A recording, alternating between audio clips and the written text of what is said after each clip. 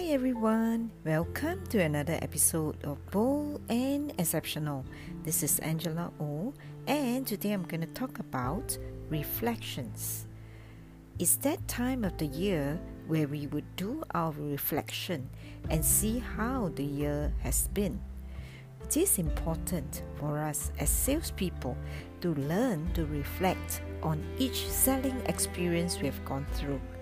It could be done on a daily basis, whether we close the deal or not. When we reflect, we can improve so that we don't repeat the mistakes or strengthen on those areas we have done well in. This is how we can continually hone our selling skills. If 2020 has not been a good year for you, do not lose heart. As long as we are still alive, we can always start all over again. Whatever goals and dreams you may have for the coming year, let's make it happen. Wishing you a wonderful year in 2021 and happy selling.